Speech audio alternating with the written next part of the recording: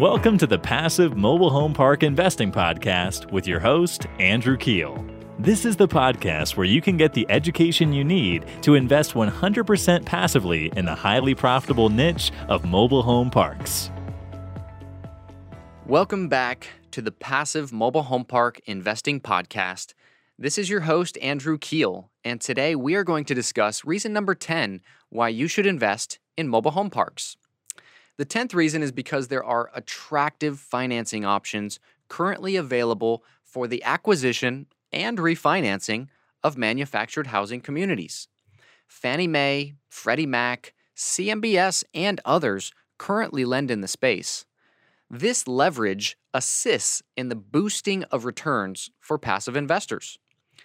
As of this recording in 2020, typical financing on mobile home parks that one can expect is around a 70 to 80% loan to value, meaning the purchaser is required to bring a down payment of only around 20 to 30%. The typical amortization period is around 20 to 30 years.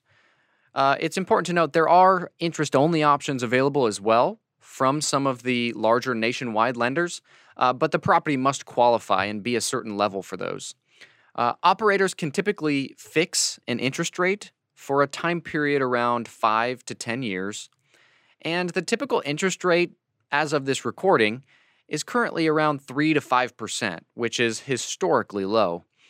Prepayment penalties will usually apply with all financing options, whether an operator chooses to go with a local bank or a large nationwide lender. Different sized communities will allow for different financing options. Usually, the bigger the community, the better the debt.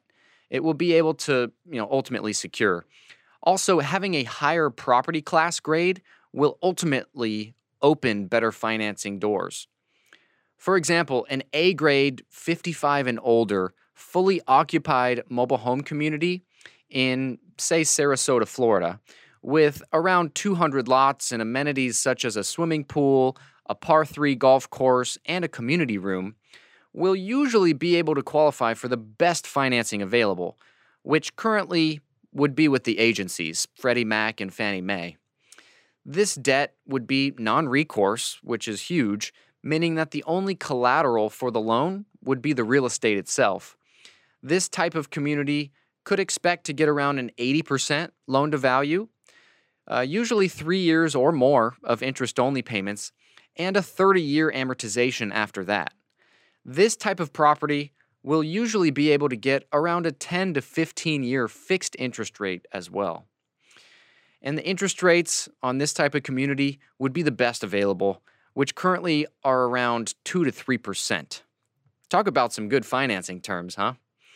On the opposite end of the spectrum, a D grade all-age mobile home community that is 50% occupied in, say, Indiana, with 50 lots or more, they would likely have to get bank financing, a local bank, to finance the purchase of the property, and this would require recourse debt, which is debt that is backed by collateral from the borrower and not just by the real estate itself.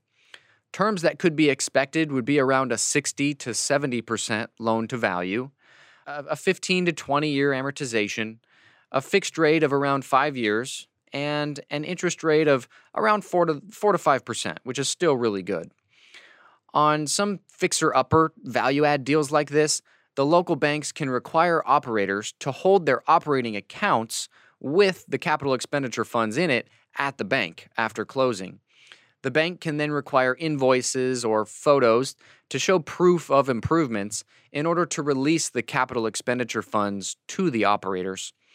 The debt service coverage ratio, or DSCR, which is the net operating income divided by the total debt service that most banks look for, is around a 1.25 and above.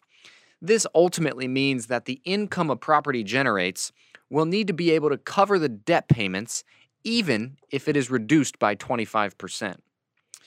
In conclusion, there are a variety of different financing options available to operators of mobile home parks.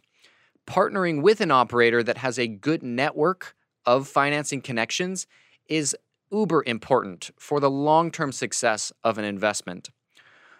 Overall, having this many financing options available is a positive note to investing in mobile home parks.